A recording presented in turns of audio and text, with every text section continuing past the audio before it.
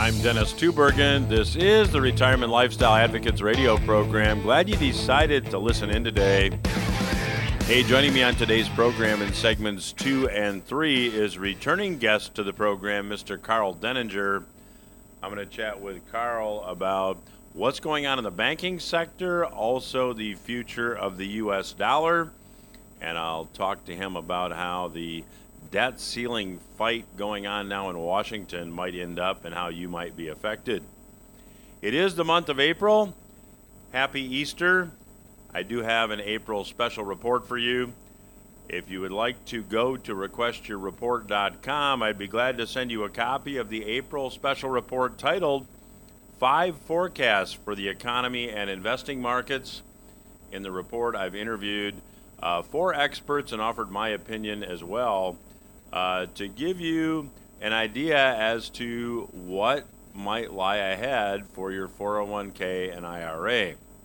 Interestingly, a lot of these opinions confirm the other opinions offered, so I think you'll find the report to be valuable. And when you go to requestyourreport.com to request the report, I'll be very glad to send you a copy of the revenue sourcing book as well as a copy of the Social Security maximization book. So visit the website, requestyourreport.com, and we'll be glad to send you a box of all that information at no cost to you and with no future obligation. So again, requestyourreport.com is the website. You know, when you take a look at what's going on in the economy, where we're going from here, I wrote back in 2015 in the New Retirement Rules book that where we were going was predictable. I talked about the fact that when you study history, whenever there is easy money, whenever there is easy credit, initially you get a prosperity illusion, but then eventually you get inflation, and that is followed by a deflationary reset. Now, I think when you look at the current economy, we're seeing signs of that deflationary reset now kicking in. You just need to look at the recent jobs report to see that the jobs report seems to indicate that we are either on the verge of a recession or already in a recession. And when you look at the performance of stock and bond markets last year, you could make the same argument. But what about this whole notion that this is predictable? I want to give you just a bit from the New Retirement Rules book that I wrote back in 2015.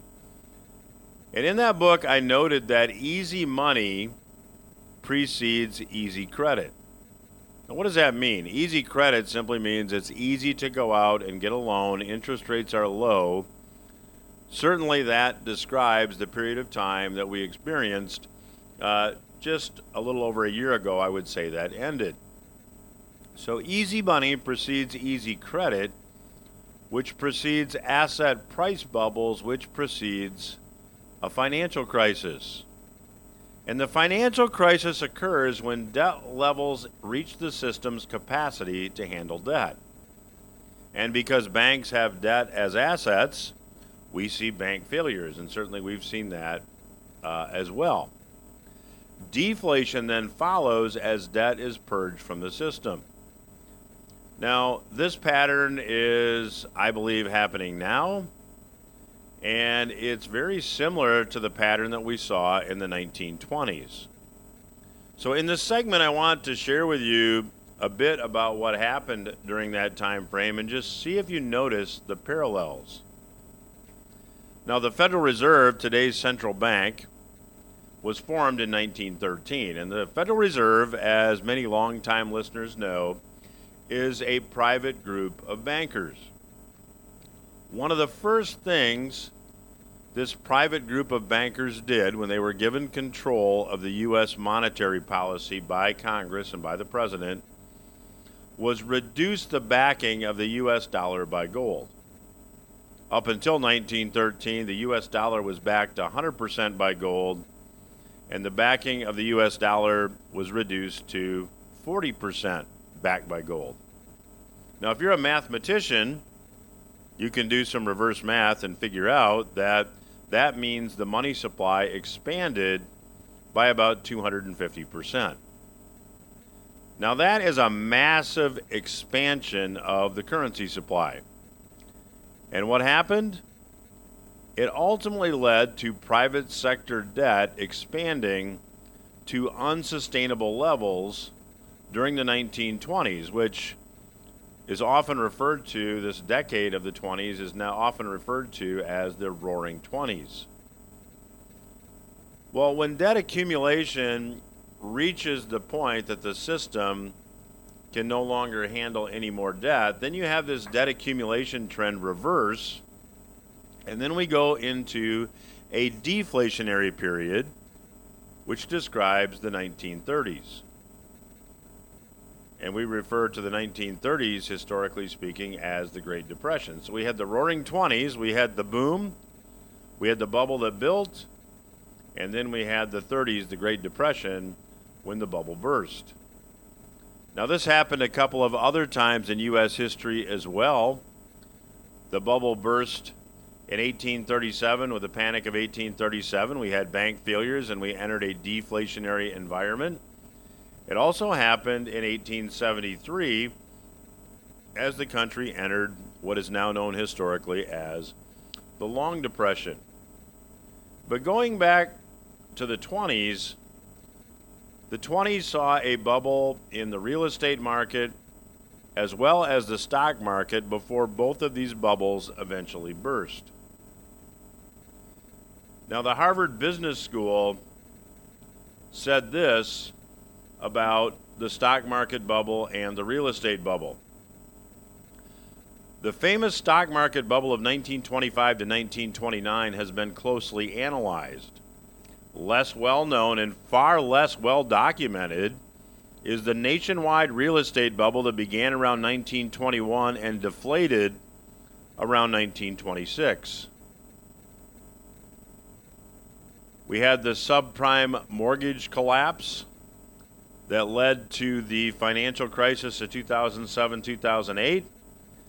We then had currency creation begin literally from thin air by the Federal Reserve, which has kicked the can down the road to this point. But the same thing happened from 1921 to 1926. At that time, currency could not be created from thin air because the dollar was still backed at least somewhat, at least partially, by gold. Now, in the 1920s, the real estate bubble was concentrated in Florida. Interest rates were low. Advertisers were promoting a Florida lifestyle that was leisurely and filled with sunshine. And the Harvard Business School described the atmosphere in Florida as a, quote, collective madness. City lots in Miami were bought and sold as many as 10 times in a single day. Now, as crazy as that sounds, a little over a year ago, you couldn't really go buy any piece of real estate here in the United States unless your offer contained something called an escalation clause. As soon as you made an offer on a piece of real estate, you were automatically, in just about every case from my experience, putting yourself into an auction. And you would say that you'll beat any offer by $500 up to whatever your maximum amount was. Well, in the 1920s in Florida, there was no escalation clause, so that's why properties were sold as many as 10 times in a single day. In 1926, however, it all came crashing down, and just a few years later, the stock market followed. This deflationary environment emerged, and during this deflationary time frame, debt has to be purged from the system. So this pattern of currency creation, creating a prosperity illusion, and this prosperity illusion is really fueled by debt accumulation, but once the system reaches its capacity to service the debt, the deflationary period kicks in. Now that's where we were back in 2008, and it wasn't too long after that the Federal Reserve began to pursue a program of quantitative easing or currency creation. They were trying to keep this deflationary period from kicking in earnest. And they did it. They pumped up the market, but now here we are again. And if you take a look at the worldwide debt that existed in 2008, it was about $100 trillion. Today, it's about $300 trillion. So the debt problem has gotten worse, and ultimately the deflationary period that we enter will also have to be painful. That's why I'm offering this month, during the month of April, my special report along with some bonus information. The bonus information will be a copy of my revenue sourcing book, which contains a planning strategy for the current economy. And you'll also get a copy of the Social Security Maximization book. And the April special report is titled 5 Forecasts for the Economy and Investing Markets. I think you'll find all the information to be valuable. Go to requestyourreport.com. Let me know where to mail the information, and I'll be very glad to do so. I'll be back after these words with Mr. Karl Denninger.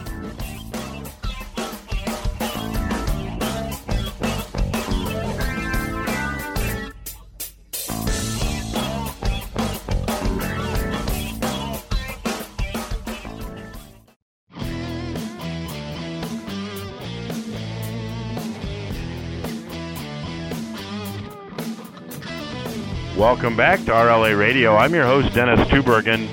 Joining me once again on today's program is returning guest, Mr. Karl Denninger. Karl is a prolific author and commentator. You can read his work at market-ticker.org. And when you go to the website, on the right-hand side, there is a link that reads, "Click what the media does not want read." There's some good stuff there as well. Karl, welcome back to the program. No, thank you very much for having me. Well, Karl, let's just jump in here and talk about all the excitement, for lack of a better term, we've seen in the banking sector. Silicon Valley Bank, followed by Signature Bank, the Fed backstopped these depositors, so even the uninsured depositors are going to be made whole. Well, what's your forecast? Is this an isolated incident, or in your view, are we going to see more of this? Silicon Valley and Signature Bank were really two of the same thing. Everybody tries to play these, the SVB thing as being a one-off out in Silicon Valley, and to some extent it was, in that they were a funding conduit for startup firms. So you need to kind of understand how banking generally works, and that there's a whole lot of banks. And so you borrow money to buy a truck from one bank, and you go to the car dealer and you buy the truck, and the car dealer deposits your check in a bank, but it's probably not the same one that you got the loan from. And so this transaction flow happens millions of times a day, obviously, from everything from buying groceries to coffee to whatever. And all of this gets balanced out, and those banks that have an excess of cash lend it to the ones that have a shortage. But over time, tomorrow the flow goes the other way because someone else borrows money from somebody, from the other guy, and so it all kind of evens out. But when you have your business concentrated in one place as a financial institution, which SVB did, there is no flow that comes back in except through new deals. And so you are the checkbook. You're the place where the startup company has their cash account from which they pay wages. Okay, every Friday is payday, right? And so these guys get paid, and they go spend that money. Well, that money leaves SVB. How's it come back in? Okay, so unless somebody comes and deposits, and the people that work there, they don't have checking accounts with SVB. So, the local grocery store doesn't have a deposit account there. So as long as there are deals that are constantly being done, this flow is at least somewhat reasonable.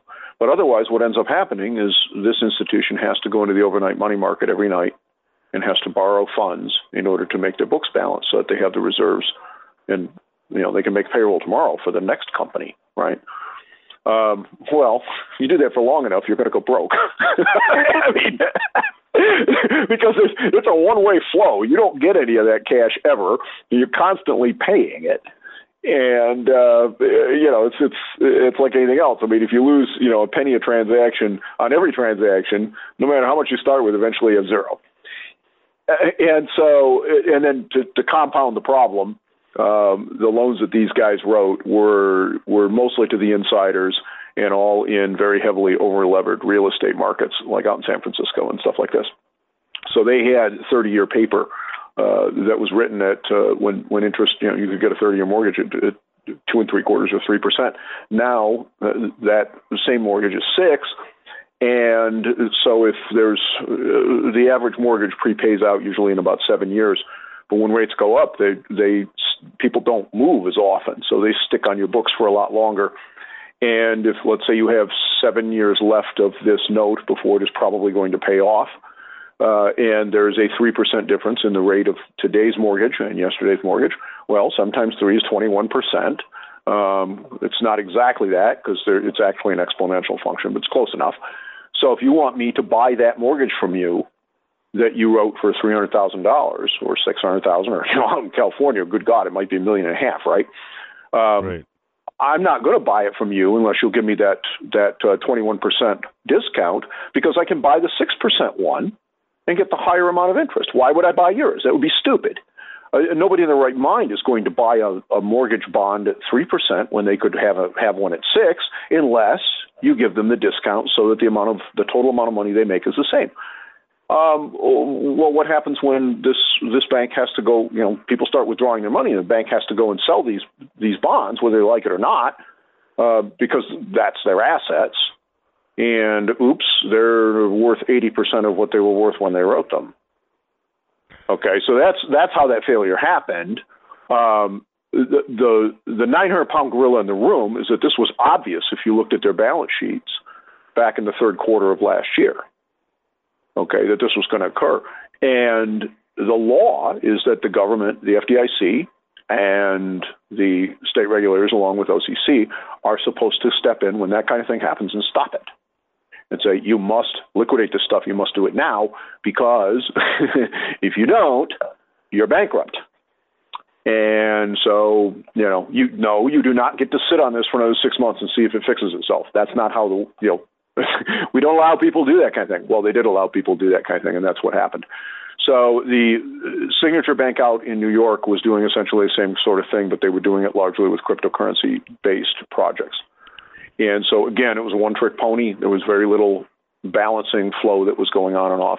And as a result, when people wanted their money, they had to try to sell these assets, which were all at ridiculously large discounts as a result of just the fact that they were sitting on them. Now, what the regulator should have done was come in and said, as soon as rates started to go up, they should have said, okay, look, if you take this loss now, it's a 2% loss. If you sit on this and rates go to 6%, it's 20% loss. You take the 2% loss, you don't die. Okay, but that's not what they did. So the failure is exactly the same thing that happened in 2008. They had plenty of warning. They didn't do anything about it. And these two institutions blew up as a consequence of that. In point of fact, I don't believe there's going to be any cost at all to the Deposit Insurance Fund. The reason being there was still a bid on the bonds at SVB, which means the capital stack of the corporation was not exhausted. So there is no loss to the non-insured depositors, but it could take 6 to 12 months to unwind this, and of course there'll be costs involved in doing that. The people who owned the stock in the bank and that owned the bonds, well, guess what? They got zero. And that's what happens when you buy a company that goes bankrupt, is you get zero. So that's fine. It's the risk of playing in the markets in general. Is this limited there? No. There are plenty of other institutions that have similar exposures, but not nearly as bad.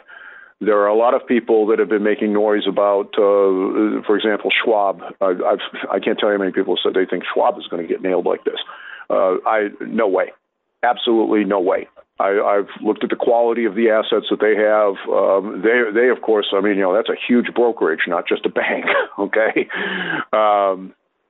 And that one caught my attention when people started flinging that around, because that would be a truly nasty situation if it was to arise. And I just don't see any possibility that this kind of a situation can arise with those kinds of institutions. But are there other banks that are out there, including publicly traded ones, where this kind of an imbalance exists? Yes, I'm sure there are, because the regulators once again have not been doing their jobs. So, Karl, and if you're just joining us, I'm chatting to Mr. Karl Denninger. You can read his work at market-ticker.org. I would encourage you to check it out. You mentioned a comparison to 2008. Are we headed down that same road again, in your view? Well, I think we're probably in a worse set of circumstances than we were in 2008. Simply because we went out and did over the last 3 years in particular, we did a bunch of really, really stupid things from a fiscal and monetary point of view. And as a result, the conduits, and some of them geopolitical, I mean, the war in Ukraine is part of it. But it's not solely there. The COVID mitigations that we did, and I'm not talking about the policy things per se. I'm talking about the monetary things, the amount of money that was thrown around that we didn't have. It was all put on the credit card. The dislocation impact that has had in the currency markets is extreme. And as a result, it has essentially slammed the door on being able to export our country's inflation, which we have been doing for the last 25 to 30 years. And our Congress has gotten to the point that they honestly think that they can do this on an indefinite basis and spend money in excess of what they tax and not have it show back up in inflation in our economy. And it's never been true, but it's been hidden for a long time by trade balance. And it's just simply that international transactions take a long time to go through. You order something, it takes time to make it, it takes time to ship it, it goes on a boat, it goes on on a whatever, and then you get paid for it. And during that period of time, if the value of whatever currency you transact in changes on a substantial basis, you could get a windfall, but you could also be bankrupt. I mean, we've seen 20% moves in the value of the dollar in both directions over the last year and a half. And if you think about that, how many businesses have a 20% that make things, okay, steel, copper wire, whatever. How many of those companies can absorb a 20% loss on their invoice and not be out of business? Right, exactly. Okay, I mean, that's not going to happen. Okay, I mean, that would bankrupt almost anybody. And so what you now have is you're increasingly seeing this. You're seeing it in the oil markets, you're seeing it in the commodities markets, you're seeing it across the world. People are saying we do not want to be paid in dollars. We want to be paid in our local currency. Yes, we understand that our government is kind of stupid and they do dumb things, and we have an inflation problem here and da-da-da-da-da. However, we're not going to be bankrupted overnight because there's a 20% change in the exchange rate in the period of time it takes us to make this coil of wire for you. Well, I want to explore that more in the next segment, particularly the worldwide move away from the U.S. dollar as I perceive it. I'm chatting today with Mr. Karl Denninger. His blog can be read and viewed at market-ticker.org. When you go to his website, there is on the right-hand side a link that reads, click what the media does not want read. I'd encourage you to check that out as well. I'll continue my conversation with Karl when RLA Radio returns. Stay with us.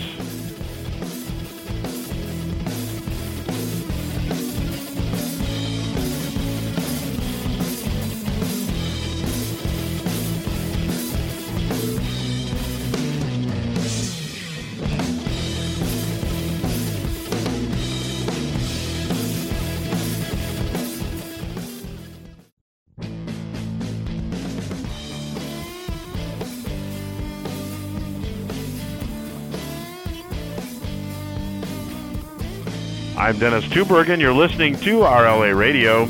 My guest on today's program is Mr. Karl Denninger. If you're a longtime listener, you recognize Karl as a frequent guest. I always appreciate Karl's perspective, and you can learn more about his perspective by checking out his work at market-ticker.org. If you're just tuning in, there's a link on the landing page on the right-hand side that reads, click what the media does not want read. I'd encourage you to check that out as well. So, Karl, we started to talk about this at the end of the last segment. Worldwide, there certainly seems to be a move away from the U.S. dollar that is accelerating. There are a number of trade agreements bypassing the dollar. India has thrown the rupee out now as for consideration as a currency to be used in international trade. The BRICS coalition is growing. Is this the beginning of the end of the dollar as the world's reserve currency? Well, if it is, it's a result of our own actions. And I don't know that this whole reserve currency thing is such a, I mean, it's a shibboleth of a sort, and I have always found it to be a rather foolish way to kind of look at the hegemony that developed around the dollar. Yes, certainly some of it is because we like to swing our weight around, especially when it comes to to foreign policy and particularly with oil and things like this. Okay, fine. But the reality of it is that when you look at sovereign wealth, when you look at actual government involvement as opposed to global trade between private businesses, the government side of it is just not the big enough piece to swing the narrative. Okay, it doesn't change outcomes. What changes outcomes is the time and value preferences of merchants, and that's what we've destroyed. And we did it. It isn't that the BRICS or somebody else has decided that they're going to spank America. It's not a set of governments that have done this. It is the fact that we have put a volatility into the dollar that has not been there on a historical basis. We caused it, and as a result of our causing it, people in the practice of international trade, which an awful lot of the stuff that we buy here in the United States has some origin overseas, and and this is just the nature of trade. It's always been that way. They want to know when they place that order and they agree to pay. They want to know how much they're actually going to have to pay, and what they're going to get if they're the person doing the producing. And if they can't get that in dollars and we don't have superior stability, why would they not take it in in rupees or pesos or whatever country that whatever their particular currency is, their own currency? Because they have some control over that. Okay, they have some influence over what their government does. They have no influence over what our government does. Karl, I was reading. Speaking of BRICS, Michael Mahari wrote a piece that there is talk anyway that the BRICS are developing a strategy that would be a currency rather that would be pegged to gold or some type of tangible asset. And that actually came from, I believe, Alexander Babikoff, who was previewing this BRICS summit that's going to happen this summer in August. Is this just talk, or do you think we're on the verge of seeing some world currency that has a link to gold, and we kind of restore that gold exchange standard system? No chance in Hades. I don't even have to ask you what you're thinking or what you mean by that. We're on the radio. If we were sitting in a pub with a couple of pints between us, you'd get some colorful language that was not suitable for polite company. Zero chance of that happening. But boy, oh boy, are all the gold bugs and the other metal monetarists out screaming about this stuff, and they do it about every 5 or 10 years. And they've never been right before, and they're never going to be right. And the basic problem with it is that if you think about the global supply, if you're going to do this kind of thing, you have to have a supply base that these people can draw upon.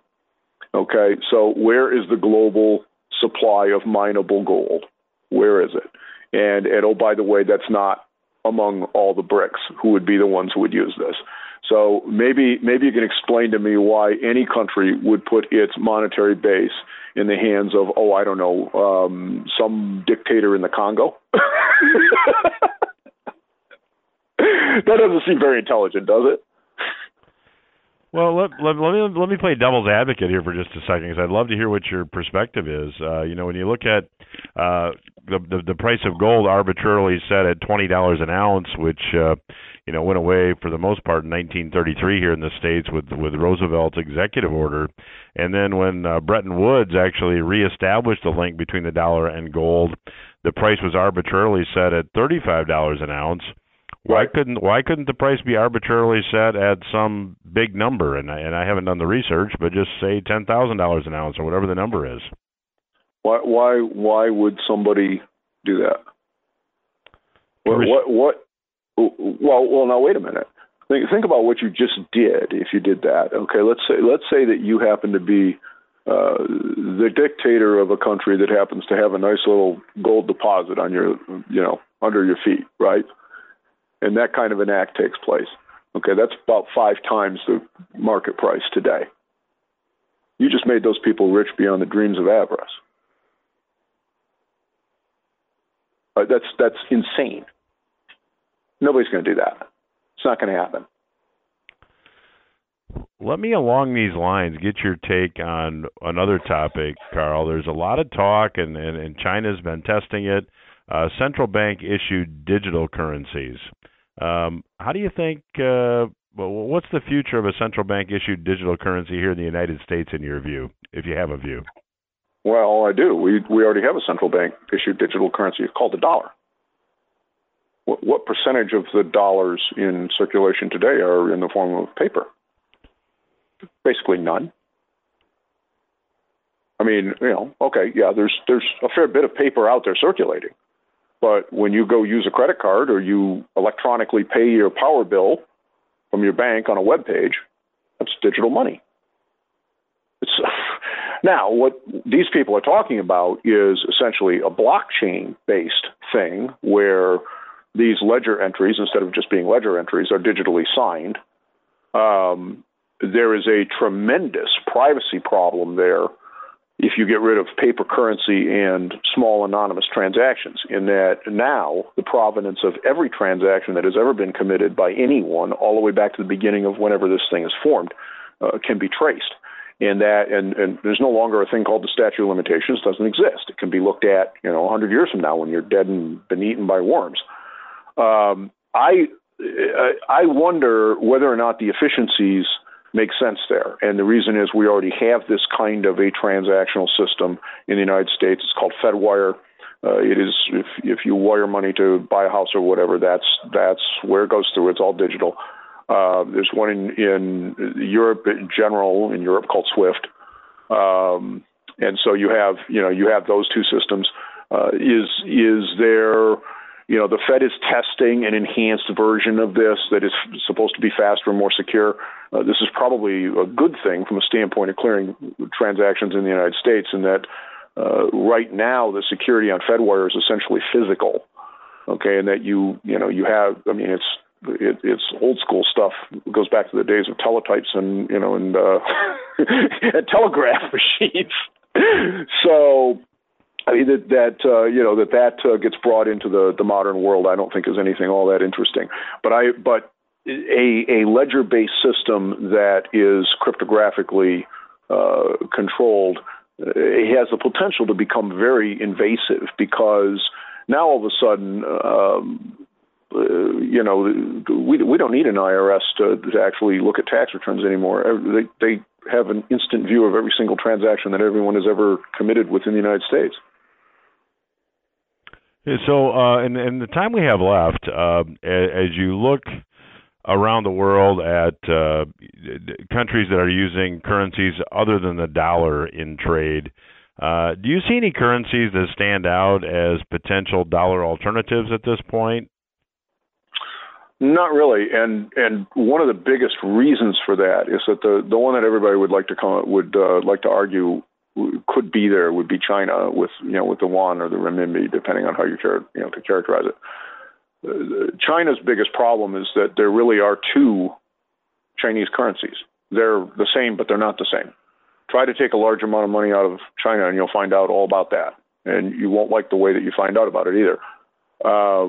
Especially if it's something that the central government doesn't want you to do.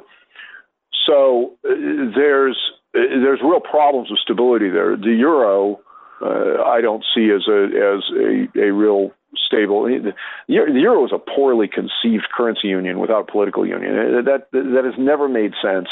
That it still more or less survives is surprising. I mean, we all know what happened with Greece and Italy and all that, right? But they haven't solved the basic problems there, that you have wildly disparate funding situations between the users of that currency. So I don't know that you're ever going to see an international coalition that will coalesce around something that is actually designed in a way that's reasonably stable, because at the end of the day, if you're going to have multiple political entities that are doing this, and it's not one country's currency, then you need to have hard caps on the fact that neither of them can basically siphon off wealth from the other, which is what has happened with the euro. And that has to be absolutely prohibited, and that means nobody can run budget deficits. Okay, now, well, good luck with managing to get that to work. How'd that work out over in Euroland? Right. Well, you mentioned budget deficit, and we've got maybe a minute and a half or so left in this segment. We have this debt ceiling issue that always seems to get resolved at the last minute. Do you see anything different happening this time here in the States? Well, history would say the correct answer is no. I will say that Kevin McCarthy has made clear that he will not bring a standalone debt raise to the floor. Of course, we've heard this before, right? How's that going to work? Biden has said he's not going to negotiate the debt ceiling based upon policy. Okay, well, those are two diametrically opposite positions. One of them is going to change, or we're not going to raise the debt ceiling, in which case the government now has to live within what it taxes. That would be a dramatic shift on an overnight basis in the United States. It would be very severe. It would not be the end of America. And for those people who think it would be, no, it would not. But we have, just as one example, fully 1/3 of the money the federal government spent last year was spent by CMS. That's Medicare and Medicaid. That's 1/3. It's over $2 trillion. If you chop out the debt, if you were to stop that, we would be running a huge surplus. So the idea that this problem is unsolvable is false. It is absolutely solvable, but neither political party wants to do it. Well, we're going to have to leave it there. My guest today has been Mr. Karl Denninger. His website is market-ticker.org. I would encourage you to check it out. Karl, amazing how fast almost a half hour goes with you. Thanks for taking time out of your schedule today to talk to us. And we'd love to have you back down the road. You bet. Anytime. We will return after these words.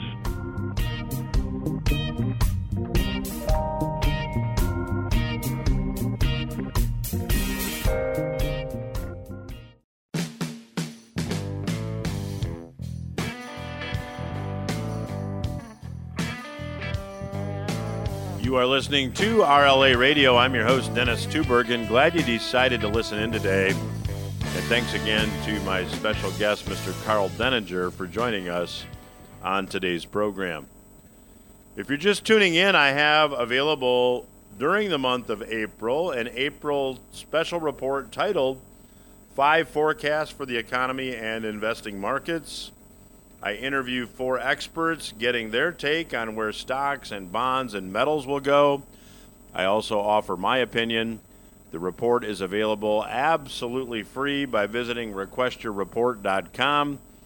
And when you go to the website and let me know where to mail the report, I will also include a copy of the best-selling revenue sourcing book that contains a planning strategy for the current economy.